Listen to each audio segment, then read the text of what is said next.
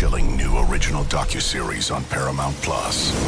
Why did he kill his family? The answer lies across the ocean in a woman named Sylvie. She's a Can model. Where desire leads to deception. I ended up spending $12,000 and $15,000 a day. It was addictive. I can't get you out. And obsession leads to murder. Who did this to your family? You can't really maintain a fantasy forever. Control Alt Desire. Now streaming on Paramount Plus. Now streaming on Paramount Plus. You ready, Bob? Well, all right. Audiences are raving. Bob Marley is electrifying. It's the feel-good movie of the year. You dig? Bob Marley, One Love. Rated PG-13. Now streaming on Paramount Plus.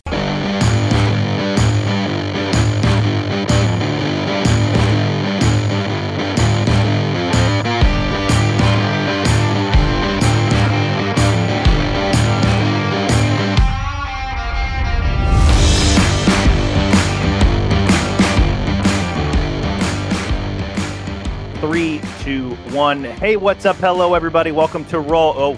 Okay. I guess we false started there. We gotta restart.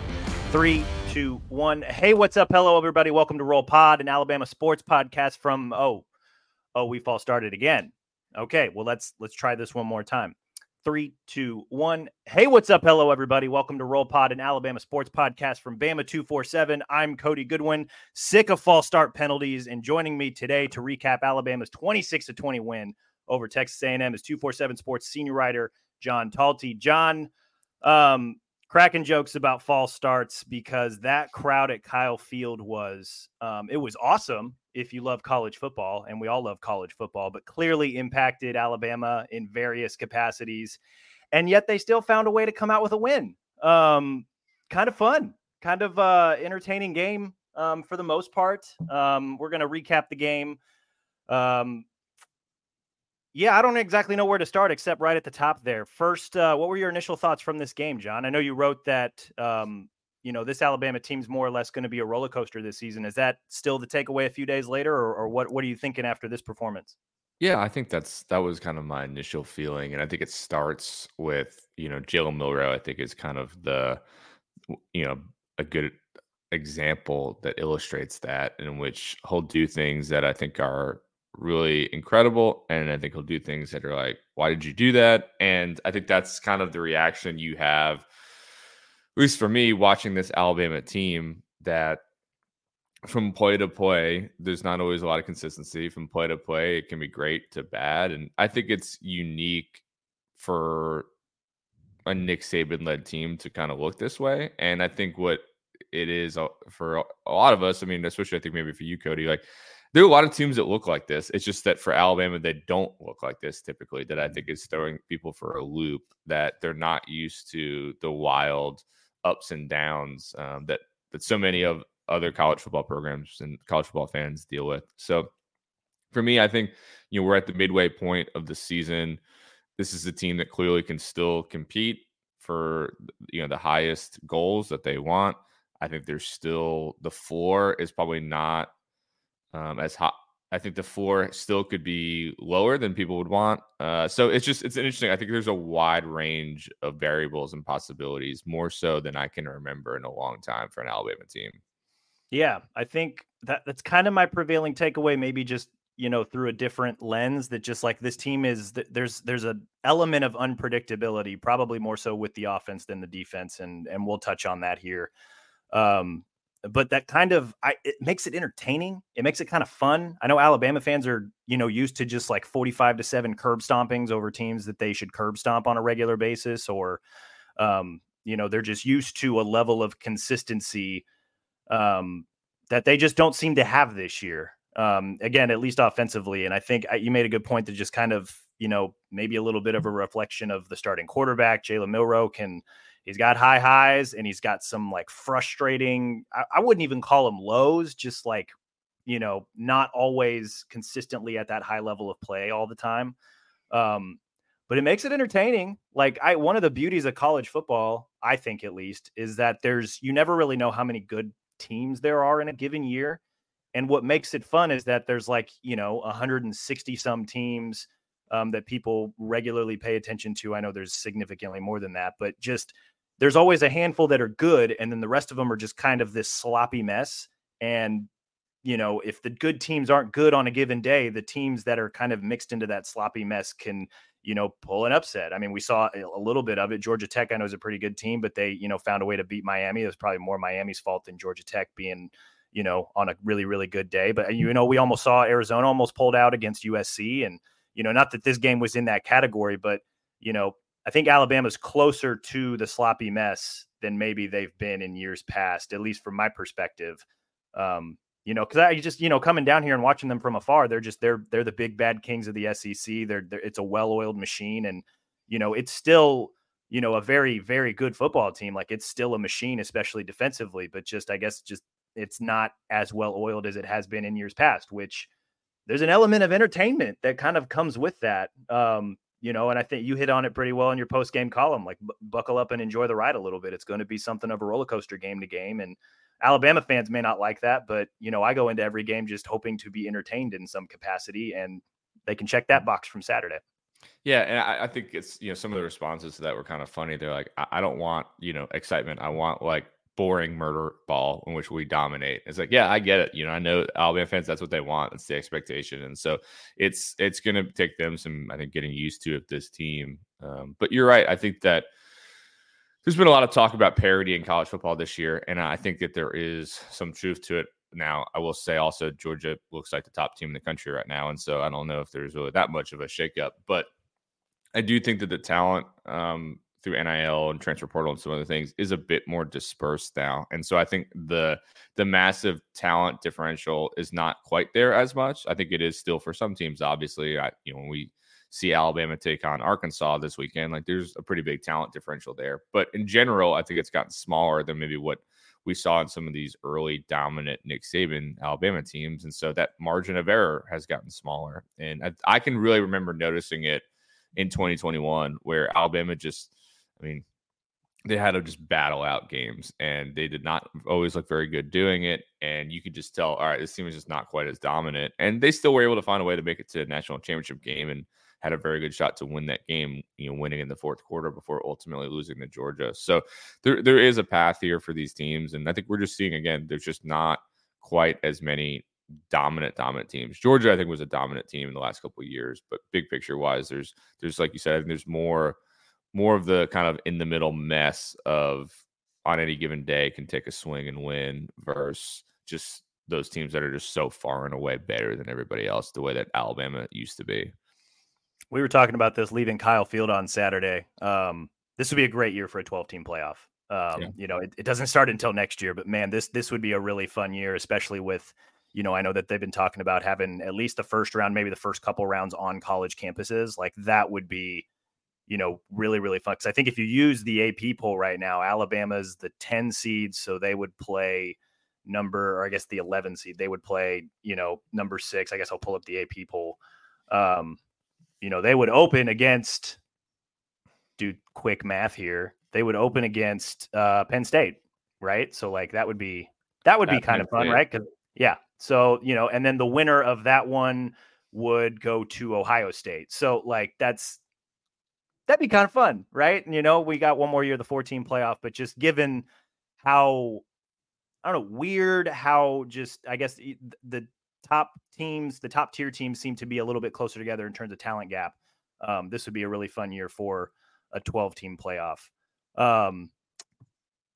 Alabama, 26-10 winners over A&M, trailed 17-10 at half, had a really rough second quarter as A&M surged. Second half, defense played virtually lights out against A&M. Third quarter is when Alabama's offense found its groove a little bit. Jalen Milroe finished the game 21-33, 321 yards, 3 touchdowns. Jermaine Burton finally exploded. He played 9 snaps last week against Mississippi State. This week, 9 catches, 197 yards, 2 touchdowns on 13 targets. Isaiah Bond, 7 catches, 96 yards, and a touchdown. Overall offensive performance, not the most efficient offensive performance, but they clearly came in with a game plan. I felt like they executed that game plan. What was one thing you liked about the way Alabama played offense on Saturday? Yeah, I think you have to start with the passing game. I think it was clearly effective. I think they knew that there was a liability there from Texas A&M's defensive secondary, and I think they went and attacked it. I liked that they were aggressive early on, taking shots. I thought that was smart, and I think eventually, they started obviously hitting really in the third quarter. But I think the combination of the guys you mentioned there, Milroe, Burton, Bond, I would say especially Burton, I think, I'm curious to see how much of that can carry over week to week. But, he, I think, has emerged as the number one guy right now, at least. And if he can now he's not always going to do 9 catches and 2 touchdowns, but if he can be more consistent, if he can get open more moving forward, I think that really helps Jalen Milroe and what they're able to do in the passing game. So I was very impressed by him. He had that early unsportsmanlike penalty, and you're kind of like, oh man, what is Burton doing here? But then he just absolutely delivered. And, again, there was also one where, he was open a couple of times where Milroe missed him, and it could have been a big play or touchdown too. So yeah, I thought a great game. And I think Jalen overall was very good. Now, did he make some mistakes? Absolutely. That interception was really bad. Took some sacks that I think were on him more than the offensive line. And, I was down on the field for it, so I don't think I got the greatest, vantage point of it. And I know that you rewatched the game, so you saw it. But the decision to throw on first down in the fourth quarter late in the game, I feel like when we were talking about it after the game, it seems like Nick Saban was pretty upset about that. So still some questions on some of the decision making I think that he makes, but big picture wise, like, he delivered. I think it's his best game that he's had at Alabama. Obviously it was more than 300 yards passing, and they did what they needed to. And I think that's something that certainly is encouraging. I think if you're an Alabama fan moving forward, that Milroe and Burton and Bond and others can put up performances like that in a tough road environment to be able to steal a win. Yeah. I liked that. I mean, the rewatch on that fun, and I guess we'll see what Saban says, but best of my knowledge, that play, that fourth down play, or not the fourth down play, the first down play that came after the fourth down play, right? Because they converted to Jace McClellan. Best of my knowledge, that play where they moved the chains, McClellan went down because Milroe was under pressure. He kind of threw the ball off his back foot. McClellan started the catch process with a knee on the ground, and then he didn't gain control of it until a split second into it. But in the midst of that, he picked his knee up off the ground and then turned and ran and converted. And so I wonder if it was just kind of in their head a little bit that, his knee was down. We need to run a play real quick so that they can't review it. And then it ended up being an incomplete pass. Whereas and it's a hard thing to do in the moment, but instead of throwing an incomplete pass, just take the snap and take a knee so that you can get the play off and the clock can still run. Right. Cause then you don't have to worry about, throwing the ball a mile into the air to kill off the final 7 seconds of the game. But best of my knowledge, that was the only one that made sense. But yeah, no, I agree. Milroe, fantastic. First career 300-yard passing game. The thing I liked, which kind of played into this a little bit, is that Alabama basically, the game plan was so fascinating to me because it went basically against everything Nick Saban wants out of this offense this year. He wants a run-first operation, wants to be able to play action. He does want to be able to drop back and throw when they need to, but not that doesn't want to be the first option. This game, it was very much the first option, right? They had 39 total dropbacks. And the other interesting part about this, obviously, is that A&M's pass rush, very, very good, right? They came into this game with 20 sacks. They finished the game with 6 sacks, but Saban basically bet on his guys and said, look, we're probably going to give up some plays, but we can hit on enough of them. We can probably make some plays, right? And take advantage of A&M secondary. And they, Milroe had 8 completions that went 15 plus yards. He went 6 of 8 for 200 yards on passes that went 20 plus yards downfield. So 6 for 8, 200, believe 2 touchdowns. He was blitzed on 25 of the 39 dropbacks. And he went 14 for 20 for 245 and 2 touchdowns in those situations. He not a lot of big plays in the running game, but Jace McClellan had a 15-yarder on a first down that sparked a touchdown drive. Milroe had a 12-yard run on the first play of another touchdown drive. So they were able to find some chunk yardage here and there. I think that was 10 total big plays in the game. Yeah, you mentioned the interception in the rewatch. The play was there, because it was play action. Amari Niblack runs up field, and it's one of those plays that we see Bryce make all the time. Mac Jones made it all the time. Tua and Jalen Hurts obviously made this play all the time, but the window was there to throw it. Milroe just kind of waited a tick too long. And then when he threw one of those floaters that you and I complain about every single game. Yep. And Bryce Anderson was just like, he read his eyes the entire way and just jumped the route. Yep. I feel like if Milroe pulls the trigger or throws that ball with some zip, it could be a really, really big play because there wasn't anybody behind Anderson. So Niblack's a big enough body that you wonder how that matchup goes. No, I thought Milroe played really well. I think the most encouraging part was that Alabama really, again, like you mentioned, we got to see how this goes, but they figured out who their top receivers are, and they leaned on those guys for the majority of the game. I think one thing that's been really confusing is just the way that they've used all their receivers so far this year. In this game, Malik Benson played 40 snaps. I think he only caught like one pass, but Jermaine Burton played 40 snaps, obviously had 13 targets. Isaiah Bond played 36 snaps. After those three, Jalen Hale played 11 snaps. Kobe Prentice played 9 snaps. Kendrick Law played 6 snaps. Like they very much like these are our 3 guys in this game. We're going to lean on them. And the passing offense, I think, benefited from that a little bit.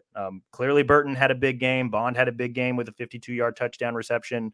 It was just nice to see them settle on a group of receivers and just be like, yep, these are our guys. They're going to play 80 to 85% of the snaps. And I think that helped Jalen Milroe quite a bit. Yeah, no, I agree. What was one thing you did not like about the way Alabama played offense? Well, I mean, I think the running game is an obvious one. I think that, like you mentioned, probably the 2 positive running plays that they had, and the rest were bad. I think, you can look at the total number, 23 yards, which obviously is impacted based on sacks and things like that. So it looks even worse than it is. But, I mean, I think it was a combination of them realizing they couldn't run and knowing coming in they probably weren't going to be able to run that well. So you have to take that into account. But, I think we've talked about it over the course of the season, and that, even games like Mississippi State where it's much more run heavy, like this is just not, to me, certainly not the best Alabama running approach I've seen. I think that they have some guys who can do some things in various moments, whether it's Jace, Rydell. I think we saw a little jam against A&M. I don't think there's a clear, this is a no doubt great running back of that group. I think they're all pretty good. And so there's a rotation. There's going to be a little bit of kind of, riding the hot hand, I think, at times. But, I think that is going to be a challenge. Like you said, if that's the way that Nick Saban wants to play and you can't trust your running backs to deliver, then it puts more pressure on Jalen. I'm curious to see how that approach shifts against Arkansas this week and what they're able to do on the ground. But, I think some combination of the running game and, just the entire offensive line at times, 9 false start penalties. You mentioned the 6 sacks, the inability to create running holes. Yeah, I think that group there are parts of it that have improved and there are parts of it that are still, this group is just not what we thought it was. And I think that's, as more and more time goes on, I think that's where I fall on it. But they're also still, again, we're 6 games in and they're still moving guys around, shifting guys around. And, Nick Saban cited injuries, which I'm sure plays a role, but they're still, it doesn't seem like that group is locked in yet. And that's, I think that is going to be one of the bigger questions for me moving forward.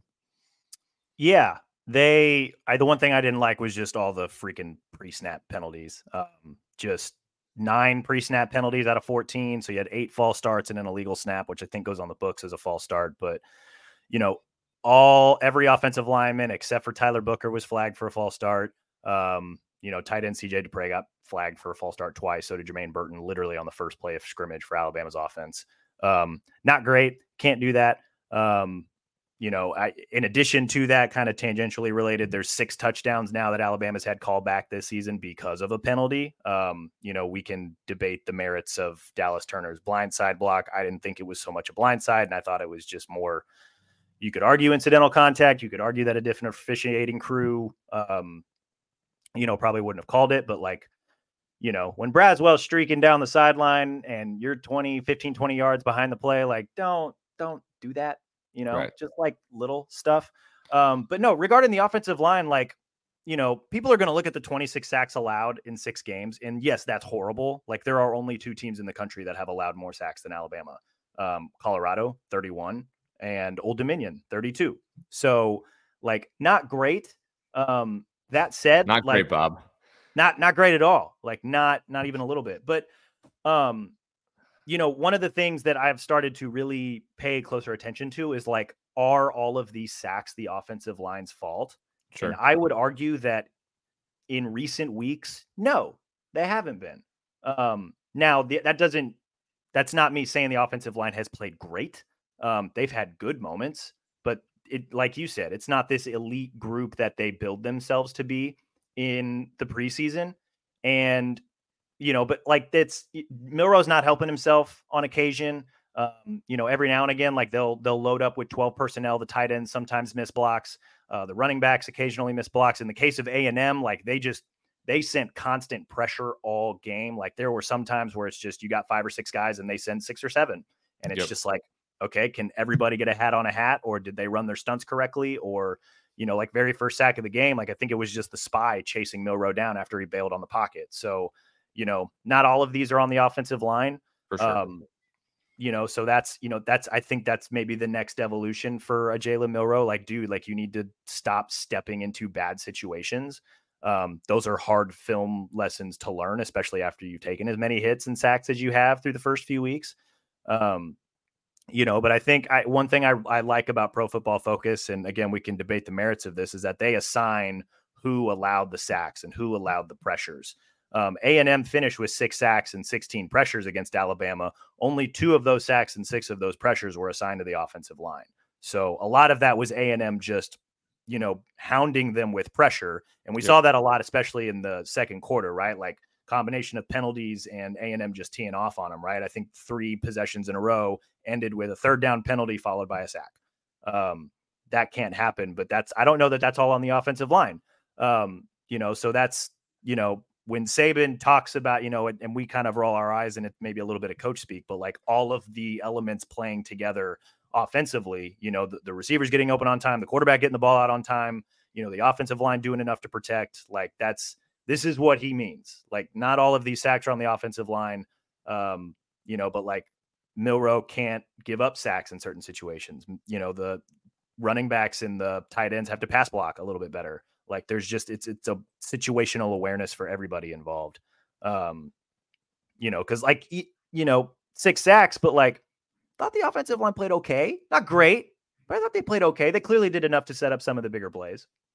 Yeah. I mean, I just think the combination of that plus the penalties is just hard to give that group a good grade for me. Yeah. I wouldn't give them the most generous, maybe a B-. So I would say C at best, honestly. You're more positive than I am, I guess. I just, I think the guy who I maybe would give I think Latham was the best, and I think Roberts showed me some things that I think could make that unit better. Booker, you mentioned, didn't have a penalty. I think, Seth McLaughlin, I still don't really know what's going on there. I think he's been probably the biggest disappointment on that offensive line so far. The fact that there's still snap issues and things like that, it's kind of boggling the mind. And I think and maybe you noticed this in your rewatch, I think some of those false start penalties were on Seth, really, of like just the timing not being right and guys, being off because of that. So I think that's an issue, but we'll see if they clean it up. Yeah, I think there was an element too. I mean, and Alabama tried to beat the noise by, Book would tap Seth, and that was kind of the cue to snap the ball, because I think they were trying to get a lot of calls in and protection calls in from the sideline. And so, Booker would make a lot of those calls at the line because I don't know that they could hear Milroe. But I think a lot of the, like Pritchett and Proctor, for example, were both tagged for false starts. And I think they were trying to match the shoulder tap with the snap. So they both jumped early on those cases. Roberts, I thought Roberts played pretty well. He ultimately allowed a sack, and he got tagged for back-to-back false starts, I think, in the 4th quarter. But otherwise, that was bad. That was bad. But like outside of that, he didn't. Again, I'm not the foremost offensive line expert, but he didn't look like a liability for most of the game. Yeah. So I thought that was encouraging. But the combination of the penalties and really the run blocking is just not there. I agree with you there that's not good. MTV's official Challenge podcast is back for another season. And so are we. I'm Tori Deal. And I'm Anissa Ferreira. The wait is over, guys. All Stars 4 is finally here. And this season takes it to a whole new level. Old school legends, modern power players, and ex-lovers are all competing in Cape Town, South Africa for the prize of $300,000. And we're going to be right here along with you fans, covering every episode on the podcast. Listen to MTV's official Challenge podcast wherever you get your podcasts.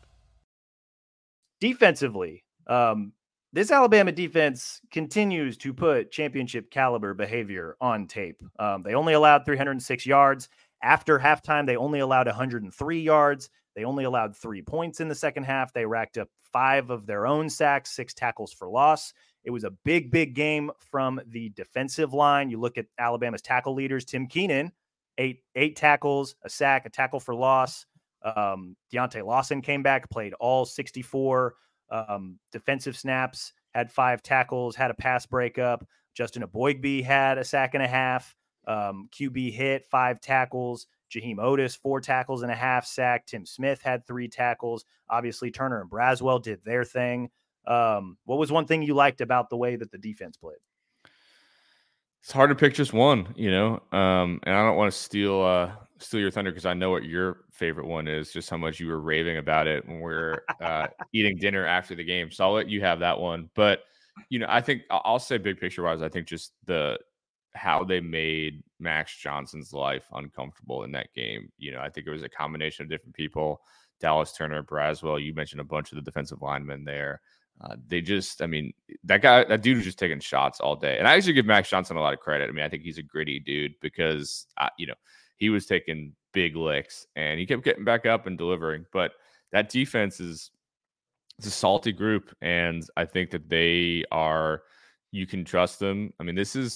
There was some real dudes on this A&M offense, especially at the wide receiver position. And they were going after Kool-Aid a bit. And, they got some plays off of him. But overall, that secondary, was really good, I thought.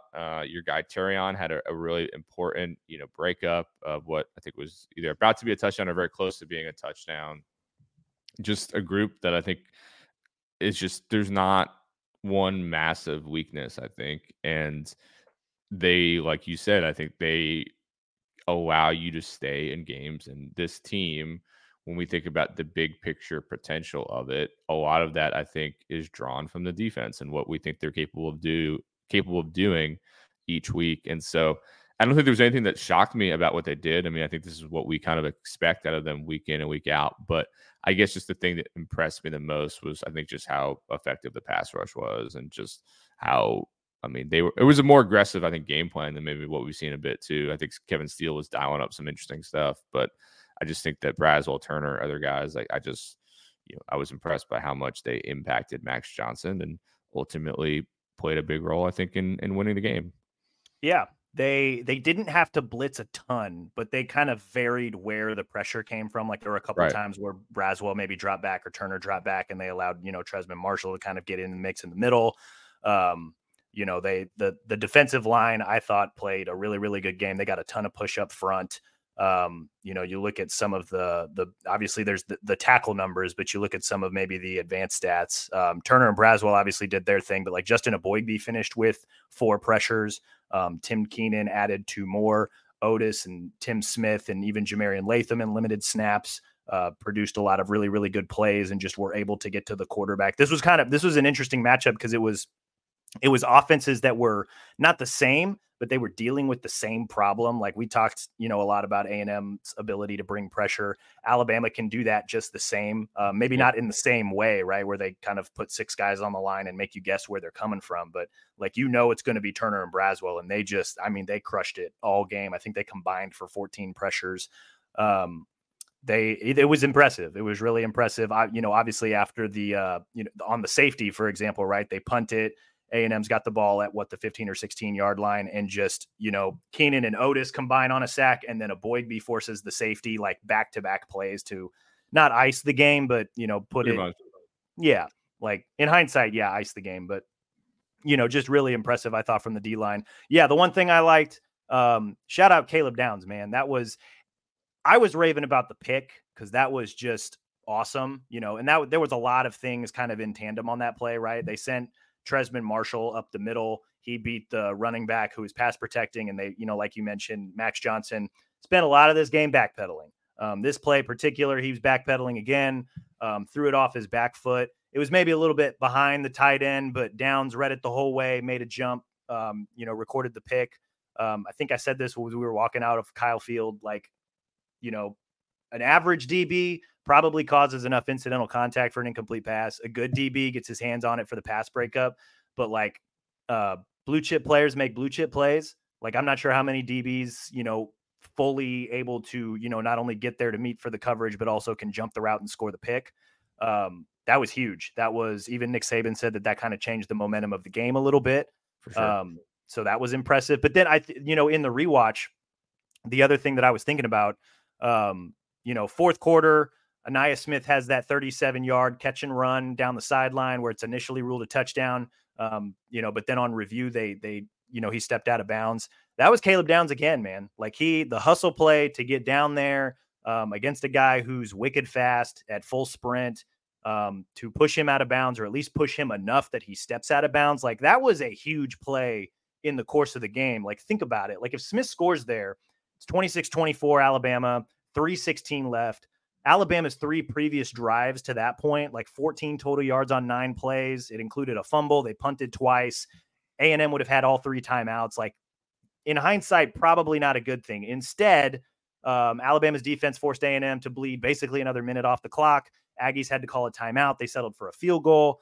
They punted the ball, or I guess they did the onside kick. Alabama recovered and ultimately milked the clock all the way down. That was a huge play in the grand scheme of things, considering how everything was going, what that would have meant, and what A&M could have potentially done. Now, I think maybe most of us trust the defense to get a stop if that's ultimately what would have happened. But Caleb Downs said, no, we're not even going to chance it. And even later on that drive too, he had a pretty big third down tackle at the 2-yard line to stop the A&M's tight end from potentially scoring as well. That was, good play in the moment, but pretty big play in hindsight, being able to get Smith out of bounds on that play. Yeah, no, absolutely. I mean, I think that was, excuse me. I was standing on the sidelines during that. I was standing right behind Miss Terry, and, there was not panic, but I mean, there was when he initially scored, there was definitely some fear about what was happening, and then a lot of excitement when it was ruled that he stepped out. And,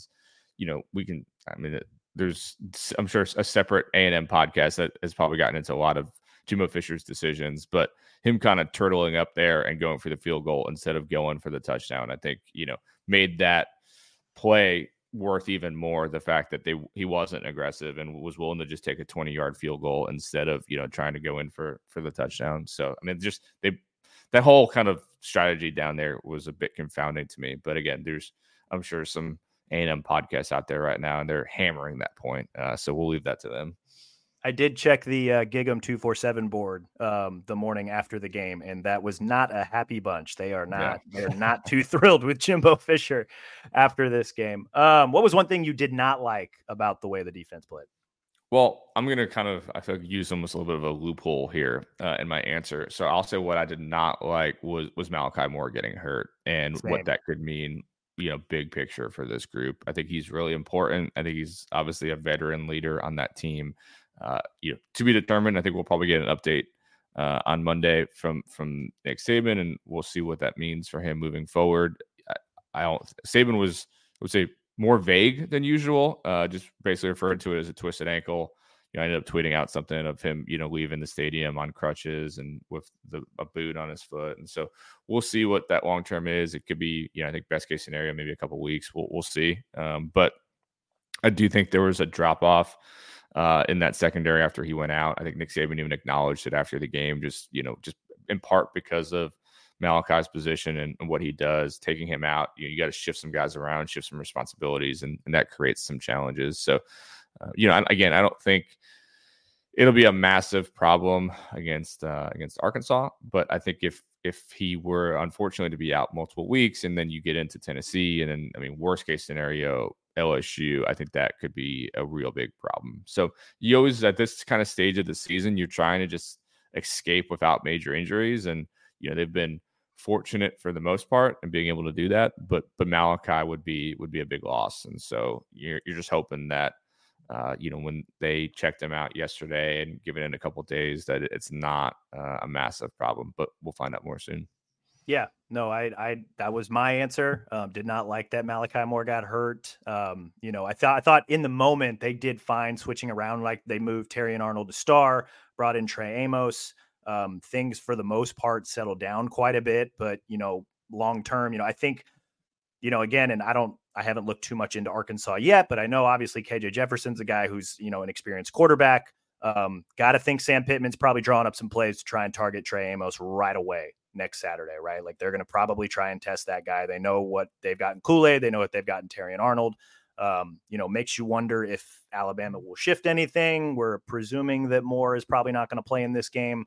I think given what Arkansas has shown so far, maybe, this go ahead and just take the game off, right? Get healthy, try and get back for Tennessee. Cause then you got a bye week before LSU. So, not to try and push it, but if it is, twisted ankle, we're maybe thinking sprained or highly sprained ankle, take this week to get healthy and try to make the comeback for Tennessee, because that's, I may not be a believer in Joe Milton, but Josh Heupel's a really good offensive mind. And, you want to have your secondary in tip top shape for a game like that. So, I thought in the moment the Alabama secondary did fine making the shift, but long-term, I think you'd rather have Malachi Moore than not have him. In your mind, what was the play of the game?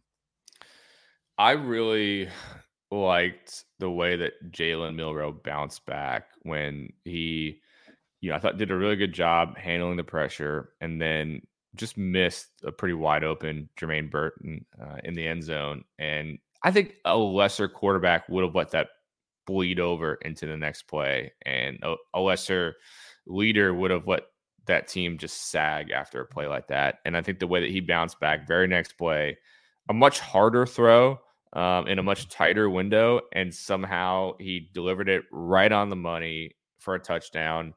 Again, I think speaks to the entire Jalen Milroe experience, play to play. But I just thought, it was you were talking about, blue chip players make blue chip plays. Like, I don't know how it was a big time throw in a big time moment, and I think that he showed, hey, I've got this in my bag when I need it, and I can deliver this. And that he's done that a few times now this season, where you think, maybe we're underrating Jalen Milroe as a passer, especially. We all just talk about how much of an athlete he is, but that Texas play, there's just a few plays in some of these games where it's like, that's like a legit throw right there that not a lot of guys can make. So I was very impressed by that. It was obviously an important moment for them to get that touchdown, and I think played a big role in why they won. So that, to me, just that back-to-back play for Milroe, I thought was huge. Yeah, no, that was great. I think the play before that, right, that 2nd and 14, he had Burton open like in the flat, but I think also in rewatching it, like, Burton's open because like it was a broken play, right? Everybody kind of had to adjust their routes a little bit, and Milroe's, kind of rolling to his left. Burton's open. But then also for like a split second, as Milroe's looking downfield, Dupre is open in the end zone. And so I wonder if Milroe's thinking, let's see if we can fire it deep here. And just in the midst of seeing Dupre open for a second, seeing Burton open, he just kind of like threw it between them. Yeah. As opposed to like picking one or the other, he's just kind of like that direction. Like, let's just see what happens. Yeah. Yeah. Whereas then on the next play, all he's looking at is Burton after the, he's got a, I think he starts with a slant and then cuts back out. All Milroe's looking at is Burton. And he just I don't know that he could have thrown that pass any better. He literally he just put it in the breadbasket. It was really impressive. Yeah. And that was also that was during a stretch where, you talk about underrating Milroe maybe a little bit as a passer. He started the second half 5 for 5, had a stretch where he went 13 of 17 in the second half, really good stuff. Especially in that third quarter. I wrote this in the rewatch. Please go read it. It's on Bama 247.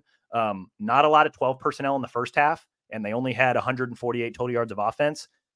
Ran 12 plays in 12 personnel in the third quarter and 149 yards. So, maybe this game wasn't the most ringing endorsement for 12 personnel, but clearly it helped opened up a few things for the offense. Or at least the implementation of it obviously helped the offense get in a groove a little bit. Point being, Alabama's better offense with another tight end on the field. But yes, Jalen Milroe, I thought he had a lot of really good moments. It was impressive. I think the play of the game for me, I'm going to take I love the Caleb Downs pick. Even Saban said that kind of changed the momentum of the game back to Alabama's side. But the back-to-back sacks for the safety, like that to me was just like the defense and more specifically the defensive line just saying like, we need a play and we're going to be the dudes to do it. And they just boom, boom, like, and it was just the fact that it was exclusively the defensive line guys. Like you think Turner Braswell when you think sacks and, pressure on the opposing quarterback, like that was Keenan and Otis and then Justin Eboigbe. And it was just really impressive how they were able to get that done, quite literally instantaneously. So thought that was really good. Who is your game MVP? I think, I think Milroe's the obvious one. But I think, some variation of Milroe, Burton, or Caleb Downs to me are the three that stand out. So if I were to I'll break it down and I'll cheat a little bit here. I'll give Burton my offensive MVP, and then I'll give Caleb my defensive MVP. Just because I think I picked Milroe last week, so I want to mix it up a little bit. But the answer is honestly probably Milroe, and I'm probably galaxy braining this a little bit here. But I'm just trying to mix it up a little bit. No, I think that's fair. I'll go, Downs co-MVP and then also Burton. I guess and this maybe leads into the last thing that we'll talk about here, which is like a question that we have moving forward. Can Burton do this consistently? Can him and Bond more specifically? Like that was kind of my question moving forward. Like I'll give Burton the MVP for this game. It was a career day, 9 catches, 197, 2 touchdowns, had a false start and an unsportsmanlike, also had a drop, also had a fumble. Like it was a little bit of a roller coaster day for Burton, all things considered, but he came up in the big moments when they needed him. They clearly designed the game plan around him beating, A&M's cornerback DeBerry. Believe of his catching total, 5 catches for 145 yards against DeBerry, poor cornerback from A&M. Clearly the offensive game plan was designed for deep shots and Burton came through, which was good. But I guess, to kind of transition into the next portion of this podcast, like what question do we have moving forward? That's my one question. Like, are these, Benson, Burton, and Bond, are those the 3 primary receivers moving forward? If Alabama has to lean on the deep passing game again, can Burton, 197 and 2 touchdowns is a lot to ask every single game, but like, can you be a steady, consistent guy, in the passing game for Alabama? Like, can you be that alpha receiver that we've been asking about, that maybe they've been hunting for a little bit through the first few games? Like maybe this is the game where they settle on those 3 guys and everybody else will rotate in to give them breathers now and again. But, Burton for my offensive or co-MVP, but then also like, that's my biggest question. Like, can you continue to do this moving forward? You've shown that, you can be a productive receiver just based on what you did last year, but, coming into this game, and I know he's been dealing with a foot injury, he only had, I think, like 8 catches, 189 yards and 2 touchdowns. And then he literally doubles his season long output in one game. Like, I want to see you do that, not to that extent every week, but like, I want to see you consistently be that alpha receiver every single game. That's my question moving forward. Yeah. I mean, I think that's been, I think the receivers have been probably my pet project all year. That's just been the thing that I've been so fascinated by. And, I can think back to, last year getting baited into thinking it might be Ja'Cory Brooks or some of these other guys. And so, I'm not a full believer yet, but I do think that Burton has a lot of the attributes that you want. And we've seen enough on film now and actual on-field production to believe it should be him. And so, I want to see, can he build off of that? And I think for me, mentioned it earlier, but I'm really curious about what is the offensive line combination that they decide to go with. Are we going to be switching guys around all season? Are they going to eventually lock in? Even what they're doing at the left tackle position, still kind of rotating those guys in a little bit. It seems pre-planned. Is that just what it's going to be all season? I mean, that feels a little weird to me. Or eventually, is it just one or the other? So I think, we know that Booker and obviously JC are locked in. Seth seems locked in. I don't think there's really another option, though. I know fans probably wouldn't mind seeing there be some competition at the center position. But beyond that, it's like you got Ferguson, Dalcourt, Roberts. I don't think I was even thinking much about Roberts before he played in this game, which was obviously really interesting. And then again, Pritchett and Proctor have been in a battle all season. So that's kind of the back half of the season. That's one of the things that I'm really interested in, is just like, can they get that group? Because it's, it matters with continuity. I think that the fact that, Roberts had those 2 false starts at the end. I'm not putting it solely on that, but if guys don't play a lot together, I think it leads to more issues, that you just don't know each other as well. You don't trust each other. You don't know, all right, I know in this situation, this guy's going to do this because I've seen him do it 100 times in games. They just don't have that yet. And so I think, at some point that they're going to have to figure that out. And personally, I think Roberts did enough in this game, even with the false starts, to be the guy this week. And so we'll see.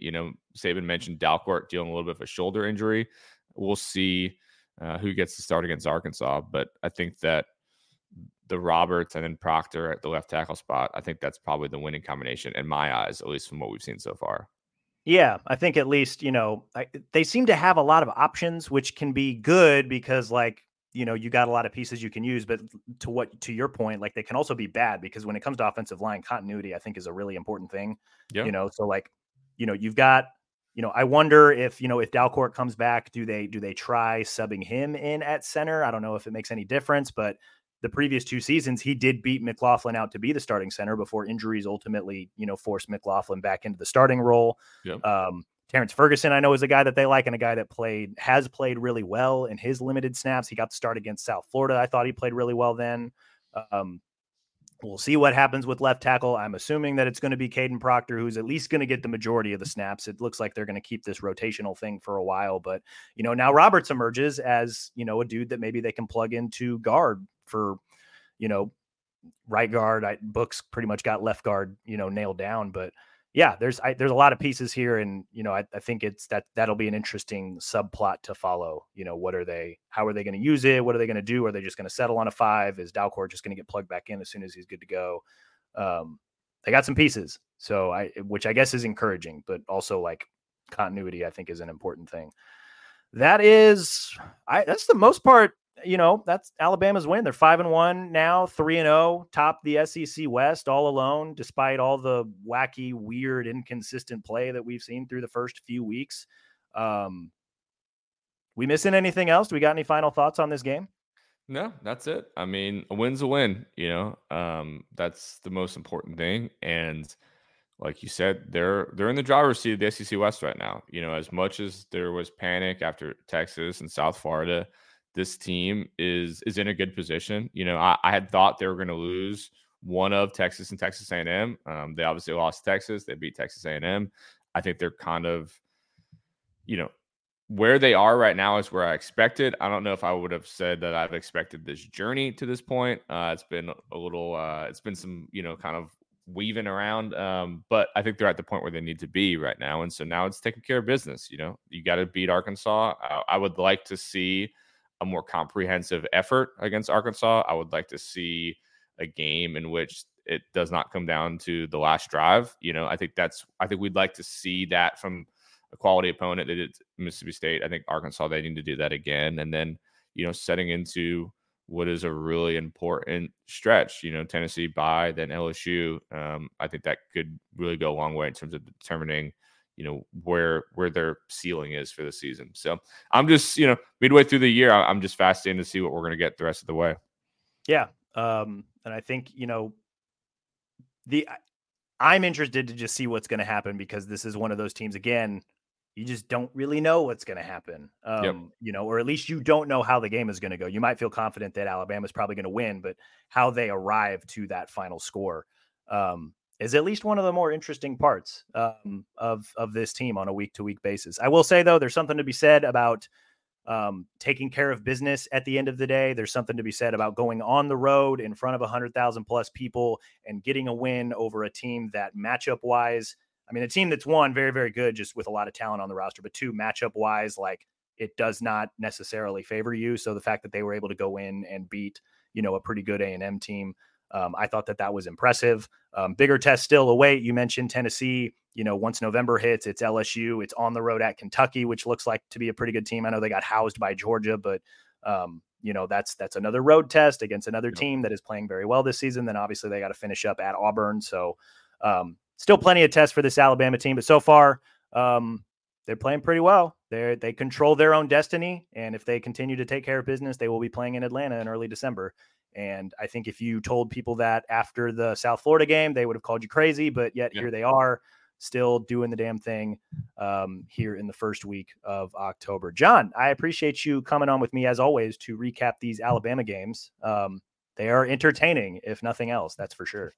Absolutely.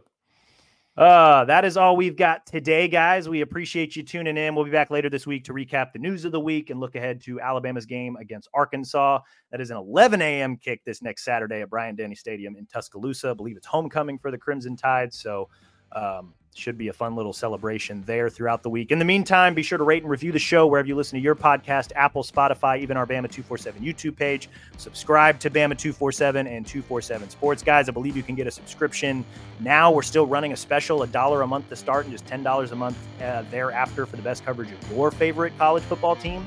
Take advantage of that, especially if you're an Alabama fan. Thank you so much again for listening, you guys. We will talk again soon.